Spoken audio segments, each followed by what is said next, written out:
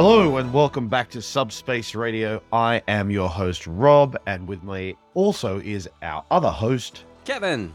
We are here to talk about and look at the latest Star Trek episode out there in the subspace world. That is The Inner Fight, episode 9, the penultimate episode of season 4 of Lower Decks. That is right. The arcs that have been set up all season are now coming to a head. It's all coming together, Rob. And that, of course, will springboard us into a wider topic that we will explore in the second half of this podcast. So, The Inner Fight. I was very excited as soon as I saw the title of this episode because it is a reference to The Inner Light, which is, for many people, their favorite Next Gen episode. It is kind of a Picard solo episode, which is the only thing that I can say against The Inner Light. Otherwise, it is a masterpiece. And so seeing Patrick Stewart out of character, on his own, dealing with family and loss, and it is a beautiful thing. And I thought, oh,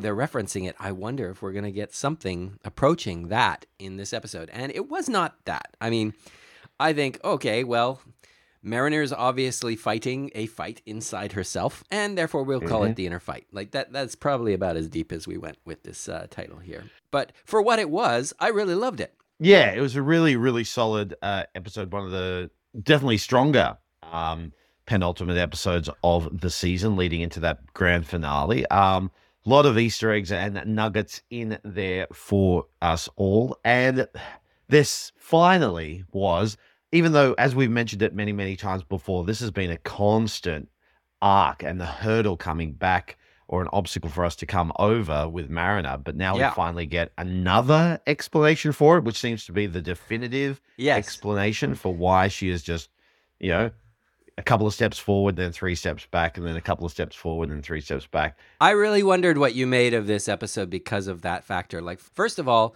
the references in this episode are very next-gen heavy. There's the title, there's going back to the first duty with Sito Jaxa in Nova Squadron, and her eventual death in Lower Decks, the episode that gave this series its name. But all of that is linked heavily with the lore of Next Gen, which I think would not be pushing your nostalgia buttons quite as effectively as it would mine. And at the same time, it was going back to the well of Mariner's self-destructive tendencies, which I know you're pretty sick of already. So I was sitting there going, I am loving this, but I would not be surprised if Rob is rolling his eyes through this one. Look, I was loving it, and this podcast has been a great assistance for me. So even though I'm not as well versed in the Next Gen universe as you are, I've definitely learned a lot from you. So I picked up those references very quickly. And of course, it all had to tie back to the original Lower Decks episode. They had to be tied in some way, shape, or form. It's the natural progression that Mariner is so, inherently connected to the characters from that episode, and particularly one. I have been completely tired with the fact that they have brought this up and returned to the well over and over again when it's not character development. It's even worse than that restart button from 80s sitcoms or dramas. But sure, we're doing it again, but we'll connect it to Lower Decks, the original episode from Next Gen. How are you with that, Rob? And I'm going, all right, okay. I'll take that. There was something about this episode that I think probably did play to your specific interests, and that was, this felt more than perhaps any other episode of Star Trek I could point to, like it played with the style of Star Wars. There were transition wipes. There were ships parked on top of buildings. There was like the den of iniquity that our characters were descending into in order to get the information they needed from some scummy something. And that I was like, okay, now they've got Rob. That was the thing that I was really going to say. This felt like a Star Wars animated show. Not only was it the transitions with the screen wipes and certain bars and stuff like that, but the locations. So New Axton felt like Tatooine. You had Shibal 4 that felt, in some parts, it felt like Dagobah. In other parts, it felt like Endor from Return of the Jedi. The music, especially, like the part where the runabout came to land at New Axton, sounded just like Star Wars music when ships come landing into a planet. I'm just there going, there's the like a score shot was of there. It had the melodic sort of doo, doo, doo, doo. And at the same time, I think the ships sounded unusually Star Warsy. They had that kind of guttural sort of engine thing going on that we don't normally hear in Star Trek. So they leaned into this is the seedy end of the galaxy. What did they say? Twice as lawless as old Axton without any of the charm. Yes, there was those elements there that I particularly loved. There was some shots and imagery that was more evocative of Star Wars than anything else.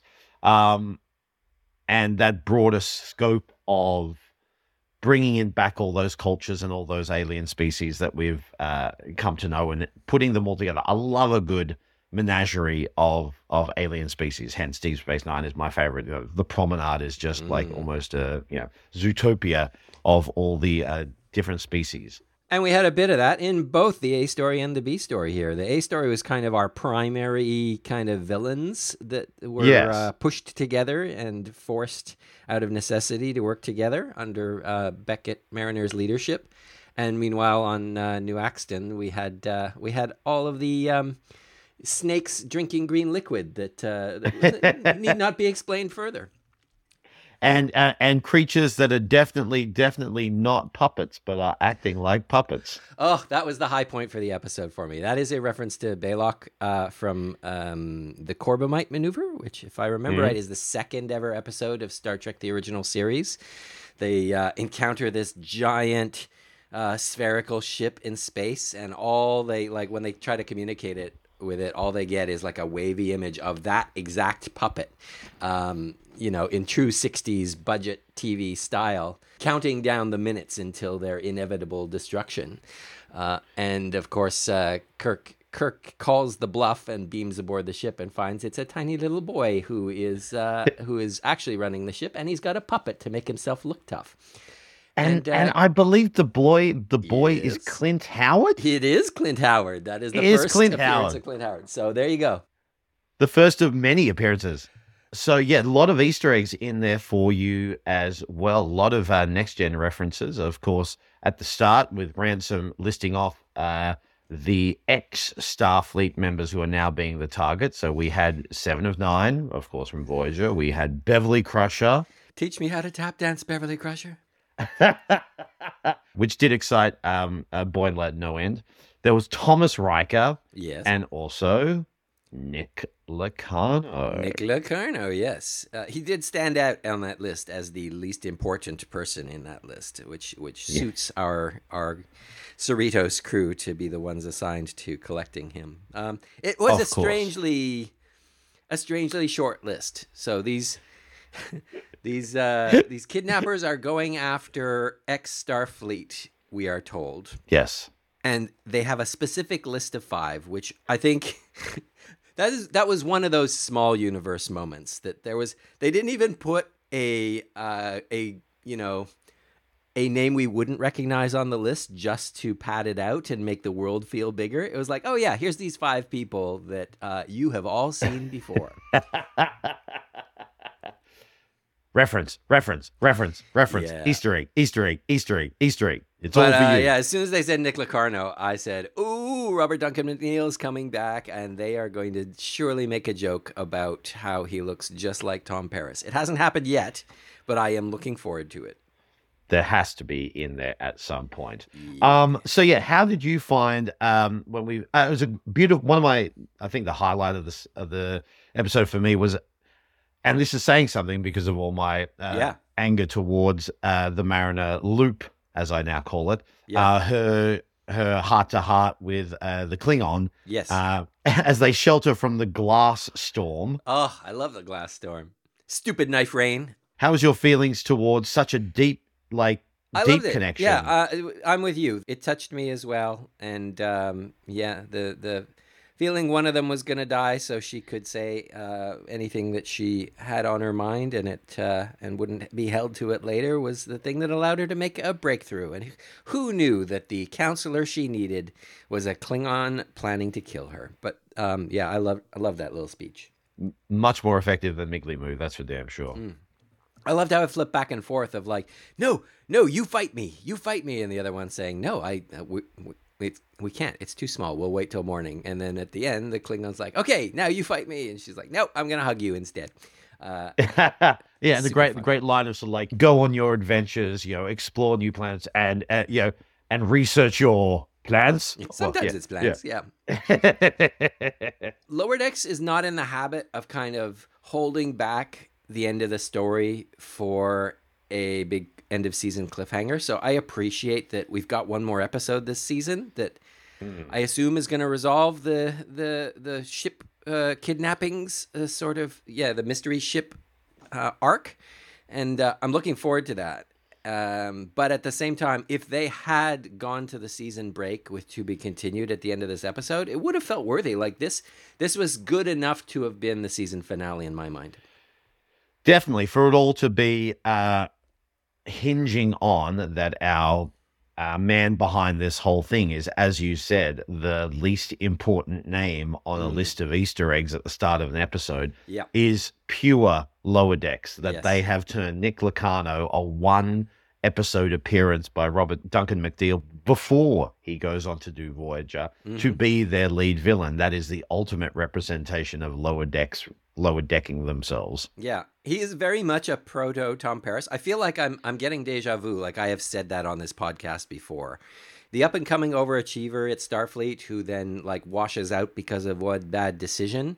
That is kind of the state we find Tom Paris in at the start of Voyager. And Tom Paris kind of redeems himself pretty quickly, in fact, at the start of Voyager and becomes a full-fledged member of that crew.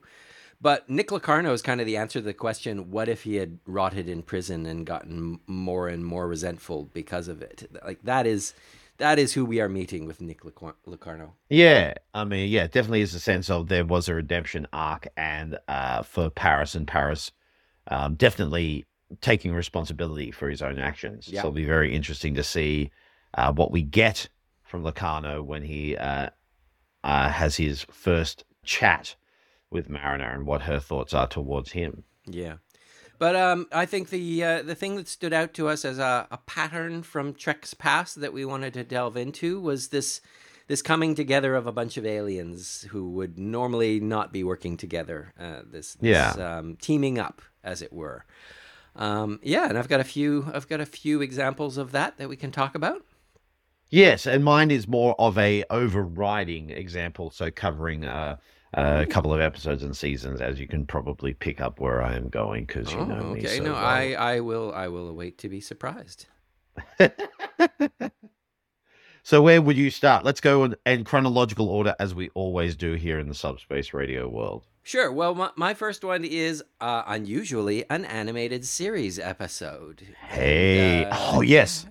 This is The Time Trap, which is the animated series, Season 1, Episode 12, where the Enterprise is in a skirmish with a Klingon battlecruiser, and they both get sucked into a pocket universe, which is like the Bermuda Triangle of space, and they find a bunch of centuries-old ships stuck there, and they have learned to live together in harmony, in part by force of the psionic powers of some of the ruling council. That's right. Who have enforced a law that if anyone is violent to any other member of the society, they will have the batteries pulled out of their ship for 100 years.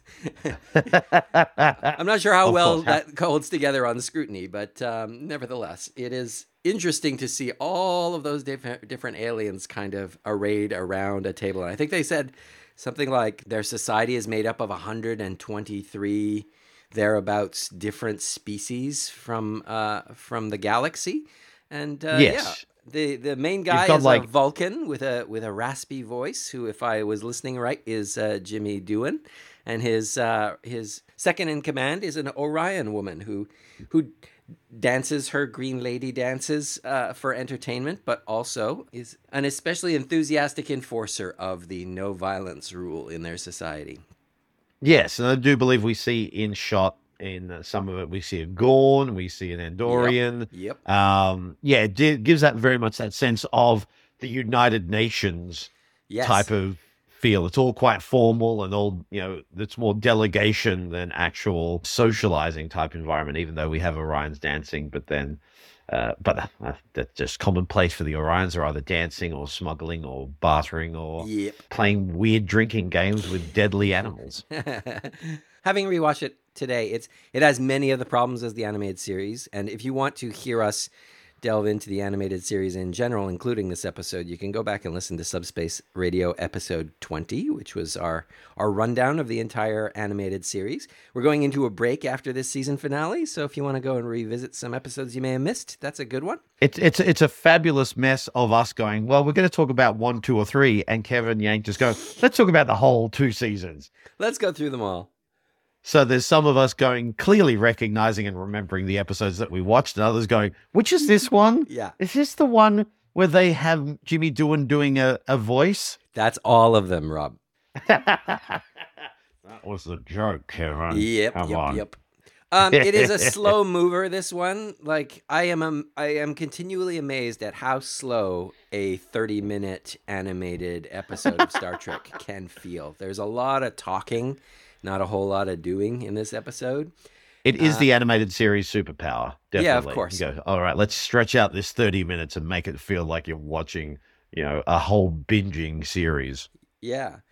But the interesting duality of this episode is, what if all of these species who are normally at each other's throats learned to live together in peace and harmony, and it was scary to our crew who want to escape this situation. Like that sense of we will do anything to escape utopia is a typically Star Trek idea, isn't it? Well, yeah. And they talk about a little bit in this episode of like Mariner is so angry going, we joined Starfleet not to be spies. It's you're joining Starfleet to explore and find new things and discovery and hope and working towards unity. And this is very much an episode where they're going, look, we as Starfleet are working towards utopia, but we want to do it on our terms, not this utopia. Yeah. This is wrong utopia. It's not our way of doing it. Enforced utopia, yeah. Yeah. Yeah, the big visual of this episode is that the Enterprise and the Klingon battlecruiser end up like hooking up in order to combine their engine power to escape this void at the end. And, it's a little bit opening shot of Dr. Strangelove. It's a little bit saucy. It is a little bit. It gets my juices flowing, Kevin. And it's amazing shots in there of all the different ships together. Yes, which is The 11th hour twist of this episode is just as they have made their escape plan. They have like a farewell reception or a dinner on board the Enterprise or something like that, and all of the other trapped species are like, it's not going to work. You're not going to be able to escape, but we'll come for dinner anyway. I'm not going to turn my nose up for free dinner. So that's very middle class Christmas, isn't it? Where you're just there going, there's no way of escape, but we've still got to come around for dinner and go through the pleasantries. The Klingons use this reception as an opportunity to plant a bomb on board the Enterprise so that when they do escape, only the Klingons will get out of it alive. And classic. The Klingon who is assigned to the job of placing this little red pill in a locker of some kind, it's a female Klingon, which is unusual. Like you're like, oh, female Klingon. She's even got an afro and everything, like Klingon with an afro. Yeah. It's pretty interesting. She does not have a single line of dialogue. No, she doesn't. No. And she does look more like she's come out of a Pam Grier film from the 70s. Yeah. I wanted to know more about this sneaky Klingon lady, but sadly she was she exceeded the voice cast budget of the episode. Yeah. We had to go back to the dancing Orion bikini girl. Yep. What's your first one, Rob? Or do you want to take us into your big picture that you mentioned? Yeah, let's go into my big picture. I've talked about it a little bit in previous episodes and stuff like that. I'm going to explore it because it's my favorite element of Star Trek.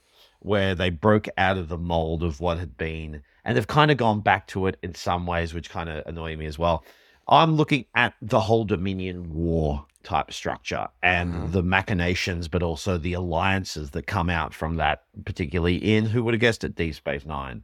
I've mentioned it before. I particularly love the fact I like the Federation and the Klingons working together. I like that alliance. Yeah. I love that alliance. And it worked beautifully in Deep Space Nine when they were able to come to an agreement and an understanding, and it's sort of like this respect in some ways for each other. Yeah. There's a bittersweet moment at the end with the glory of victory and stuff like that, and Cisco and the Admiral don't really want to fully embrace the glory of it because so many lives have been lost. But there's this begrudging respect and connection that plays out, and like all the alliances, like bringing in the Romulans and the Breen joining up with the Dominion, all this type of stuff. I love seeing those big, broad cultures. It really made the galaxy of the Federation seem immense and huge, and seeing, as opposed to just week to week, seeing a different species come along with the same ridges or bumps on the noses. This is where we build in these cultures and how they interact and plan and strategize and negotiate. So many episodes where they just have war meetings where you'd have Klingons, Romulans, Vulcans, Ferengis, all in the same, all together. Bajorans, all there discussing, collaborating, working together, and working for the common goal of ending this war. So I love how that played out, not just over one season or a couple of episodes, over multiple seasons. We had start of season 4, Way of the Warrior, where the Klingons were attacking Deep Space Nine, to the end of season 5, where the Klingons are helping the Federation get Deep Space Nine Terok Nor back. So it's that type of stuff that I love. That element of Deep Space Nine that has now been embraced by a lot of modern Star Trek is that arc storyline that they pioneered, and really for a series that pioneered that overarching and multiple series storytelling, for them to pioneer it in the early mid to late 90s is a remarkable achievement for it to still hold up now. Yeah, lots of unlikely alliances in there. I feel like going into that war, if you imagine the Federation and the Klingons allies in a war, you would imagine that the Klingons do all the dirty work, they do all the fighting, and Starfleet is doing all of the diplomacy and negotiations. But it's not that. We see a lot of of the toll of battle that is taken on the Federation, and I think that alliance and the fact that the Klingons get to see the Federation holding up their end of the alliance and bleeding along with them it creates a singular opportunity for Klingons to respect the Federation for doing the things that Klingons respect. Very much so, especially building up characters like Martok and stuff like that too, and his connection with Worf. Worf not just being the only character to walk that line between Federation loyalty and Klingon tradition, for Martok to come into that as well, and how he deals with that and his own relationship with his family line, with his wife, with his relation to the dynasties back on Kronos. So yeah, that was, like, I think the highest achievement of, I agree, showing those different cultures working together, and from the other side as well, how the founders, the Bree, the Jem'Hadar, the Vorta, the Cardassians, the Cardassians forming alliance and then rebelling against them. All that type of stuff is just played out beautifully, and all of course cultures. That pivotal episode where the Romulans switch sides in the war because Cisco plays a dirty trick that he will have to live with it for the rest of his days is Pale Moonlight, baby. Yeah. Pale Moonlight, baby. Yeah, absolutely. But unlike Cisco, we won't be deleting this entry just when we finish it. In fact, I am going to follow that thread to another episode where the Romulans play a strong role, and this is Star Trek The Next Generation Season 3, Episode 7, The Enemy. Wonderful. It takes place at a muddy, lightning-filled planet called Glornden Core, where the Enterprise tracks a signal to the source, which is a crashed Romulan ship in the middle of Federation space. And they find one survivor in the wreckage and beam him back to the ship. At the same time, on this away mission, Geordi LaForge gets separated from the group and falls down a hole, and they have to beam up without him. Geordi goes on to find a second Romulan on the surface of the planet, and they have a very similar heart-to-heart scene in a cave together where they talk about their two perspectives. The Romulan is incredulous about Geordi's visor, his prosthesis that helps him see, and he's like, yeah, you humans wasted resources on a defective child. Like, that's where they start. This is a great Geordi episode, if nothing else, pretty early on in season 3. The Romulan who we end up finding is named Centurion Bakra. He won't even identify himself to begin with because, of course, the Romulans are not meant to be on this planet, so he does not want to provide any kind of intelligence to the Federation. But Geordi deals with the tight-lipped Romulan in classic Geordi LaForge style, and he just starts calling him Commodore because he's like, yeah, I guess we'll call you Commodore. And the Romulan says, when the Romulan ship arrives to rescue us, you will beam up with me. And Geordi is bluffing and says, oh, I don't think so. The fleet's in, Commodore. The sky is full of Federation starships. You're not getting out of this.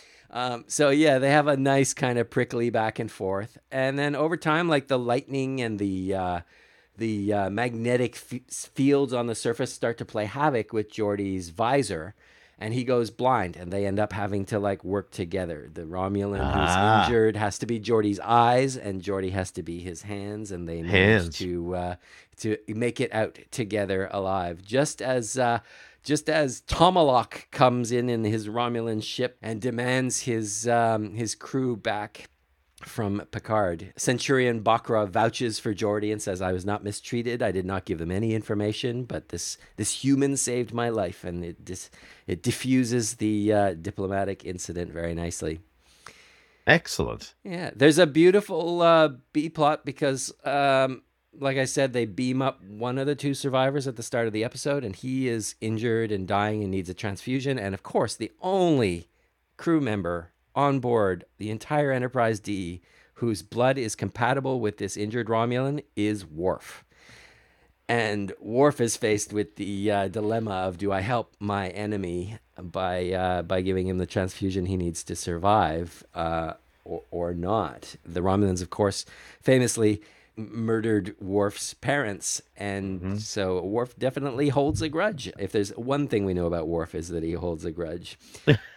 But in the end, he has a great scene with Picard in his ready room where Picard walks right up to the line of ordering Worf to give the transfusion and then dismisses him because that's not an order he wants to give. Worf goes and visits the Romulan in sickbay, and the Romulan says, I would rather die than pollute my body with Klingon filth. And so, of course, Worf is let off the hook. The Romulan dies. But you can see in Worf's eyes that he almost changed his mind at the last minute. And that's all that matters, really. That's all the that matters. thought was almost there. It's a big step for Worf. Yeah, in the early days as well, like early season 3. So that's, Worf still slowly coming to terms with everything that he is. And it's a journey he goes on for many decades to come. Yeah.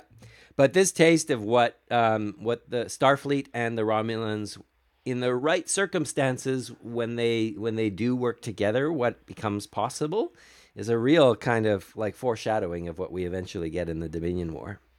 And I do like that balance of sort of like the current prejudices and the perceptions of the Romulans and members of the Federation and the Klingons with the B story, but the potential of what could happen, like you said, with Geordi and the Commodore. So I love that balance when Star Trek does that, shows all sides. And I found in modern series of Star Trek, they've gone back to that more, black caps, white caps type of thing, or black hats, white hats. So you've got, Discovery in that first season, the Klingons were just, pure evil, even to a lesser extent. Strange New Worlds because it's still so soon after that Klingon Federation war, but definitely the episode with Clint Howard in it, where they're that dark, evil menace where they're just unstoppable killing machines that could rip humans apart, type of stuff. Yeah, I love the fact when the alliances start working, and just the idea of them all just sitting around talking about battle strategies with each other takes away a lot of that mysticism and just has them as as people that you can communicate with, and just another culture, another form of sentient being, as opposed to the myth and the legend and the monster and the all that type of stuff. I love that evolution, and for Geordi to be able to explore that. And so early in the new incarnation, I'd say the Silver Age, if we're looking at it, if you look at those old scientists as the golden age of Star Trek. I'm talking all comic book era now. Yeah. Then you look at the 90s Berman era is the Silver Age, and now we're in the modern age. Yeah, absolutely. The last one that I had that came to mind here was another Next Gen season 3. It seems like this is some stuff they were playing with in season 3 of Next Gen. This is episode 18, Allegiance, which I have mentioned recently before because we had a Chalnoth appear on Lower Decks this season. The alien with the scraggly teeth sticking out, putting on the Mark Twain outfit. That's right. Yes. And in Allegiance, speaking in a southern accent from my part of the planet where this is a southern accent. Picard is kidnapped from his quarters at the start of this episode and is placed in a small room with 4 beds in it. And in each of the other 3 beds, there is another prisoner from a different race. There is a young Starfleet cadet who is a Bolian. There is a Miserian from Mizar 2. He's got this cool kind of like concertina hood on that I thought was a pretty cool bit of costume work. And of course, the Chalnoth appears later. And they're stuck in this cell, and they work together they start to work together in order to escape. But pretty soon, Picard realizes that not all is as it seems. Picard is able to put 2 and 2 together and figure out that these 4 people were not chosen at random, that Picard is a trained leader, that the Miserian, their race is famous for collaborating or capitulating. They have been conquered several times in short succession, and they just go along with it each time. The Chalnoth, of course, as we learned in Lower Decks, is like completely resistant to any form of authority. And the cadet, of course, her training tells her to do whatever Picard says. So this turns out to be an experiment in observing authority and different species' reactions to it. The real delight of this episode is what goes on back on the Enterprise, because, of course, Picard is kidnapped, but he is replaced with a doppelganger who is like Picard, but not quite right. And watching the crew slowly realize that this is not their captain is really delightful. When the apex of this is when Picard is singing naval tunes with his crew in 10 Forward. That's the moment where Geordi and Riker go, that's not the captain I know. It's a lot of fun. Because we all know he only sings Gilbert and Sullivan. That's right. But certainly not in front of the ensigns. Of course not. Well, who would do that? He only does it to save someone's life when they're in hurtling towards a planet with a short-circuited android on board. One of the other memorable, uncharacteristic things this doppelganger of Picard does is he invites Beverly Crusher to his quarters for a date. And it is completely strange. Like, it is exactly how you would expect an alien who has read about dates in a book to conduct a date. And Crusher is bamboozled by this. But at the same time, there is this heat of are we exploring this? Do you want to go there? I'm not sure I want to go there. Lots of tasty stuff in this relatively simple plot-wise episode. Excellent. Well, I've got more moments and feels of that type of collection of species working together. So for me on Deep Space Nine, it was always entering Quark's bar or the promenade, where you just see that whole menagerie of different species, either at the bar drinking together, because you had Morn, you had Ferengi, you had Bajorans, you had all different species hanging out. And so like the intergalactic cheers was always a Yeah. great space to just see all the species just hanging out. There was moments of tension going where you'd have like the Vulcan party all on their own or whatever, but there was always all these cultures blending together, walking around, sharing the space was great. And the first real big notice for it for me, where I got a sense of Star Trek trying to do like that iconic cantina scene in Star Wars, where they just walk in and they spend a whole like 3 or 4 minutes just showing you all the different species within the cantina. Yep. When in Star Trek, I never really felt that because it was always more, humanoid looking type creations. But in Star Trek 4, The Voyage Home, there's that great scene right at the end when the crew are put on trial and you just see like Nimoy as the director filled the auditorium with all these species. Some kind of look familiar. So there's an Andorian in there. There's a almost cat-like creature that we could relate to, the cat species in the animated series and also in Lower Decks. But then you've got really bizarre creations, like the almost Cupid doll-headed creatures. Yeah, with the black eyes.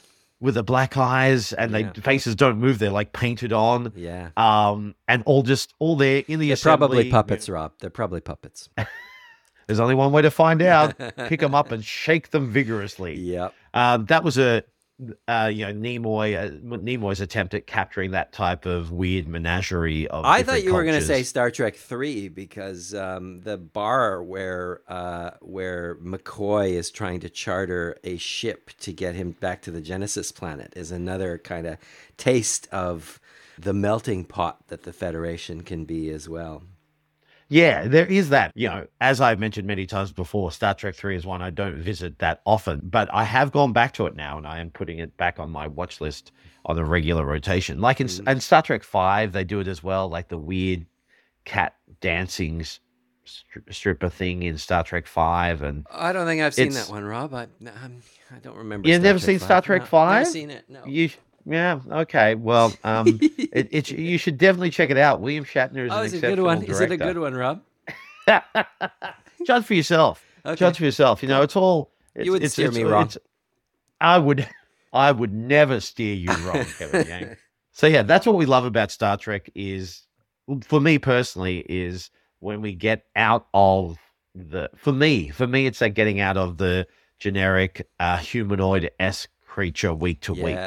And giving us a whole range of different cultures and different species and how they can collaborate, as opposed to just simplifying them down into a one-word description or a one-sentence description, and then there to antagonize our heroes, the Federation. The promenade Much of Deep more Space interesting. Nine was like that idea was baked in the production design of that set, which was the standing set for the entire series. And like there is no detail more tied to that than that kind of the sign or the obelisk, which I think they took to calling the Rosetta Stone, the production designers. And it's kind of like a backlit terminal that is taller than a person, and it's got the same text in like 8 different scripts on it in different colors. Yes. And it was that sense of this is a coming together place where people will speak different languages, and we need to provide those like translations for people here. So yeah, it was baked right into the production design early on.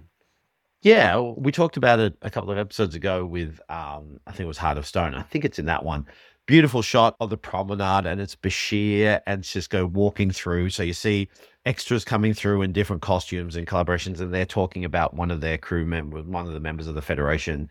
The male identifying is pregnant, and so they're having the baby shower. Yeah.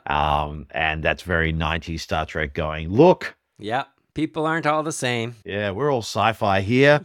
But that type of gives that element of embracing the different cultures, the different species, the different biologies, and it's just commonplace. You've got extras from different cultures just popping in and out of shot, and it's a bustling, thriving the city of Babel. Yeah. Wow. All right. Well, I can't wait to see if our newly minted alliance of aliens manage to defeat the scourge of Nick Locarno in our season finale. And to see what Nick has in store for the Federation and for Mariner. Yes.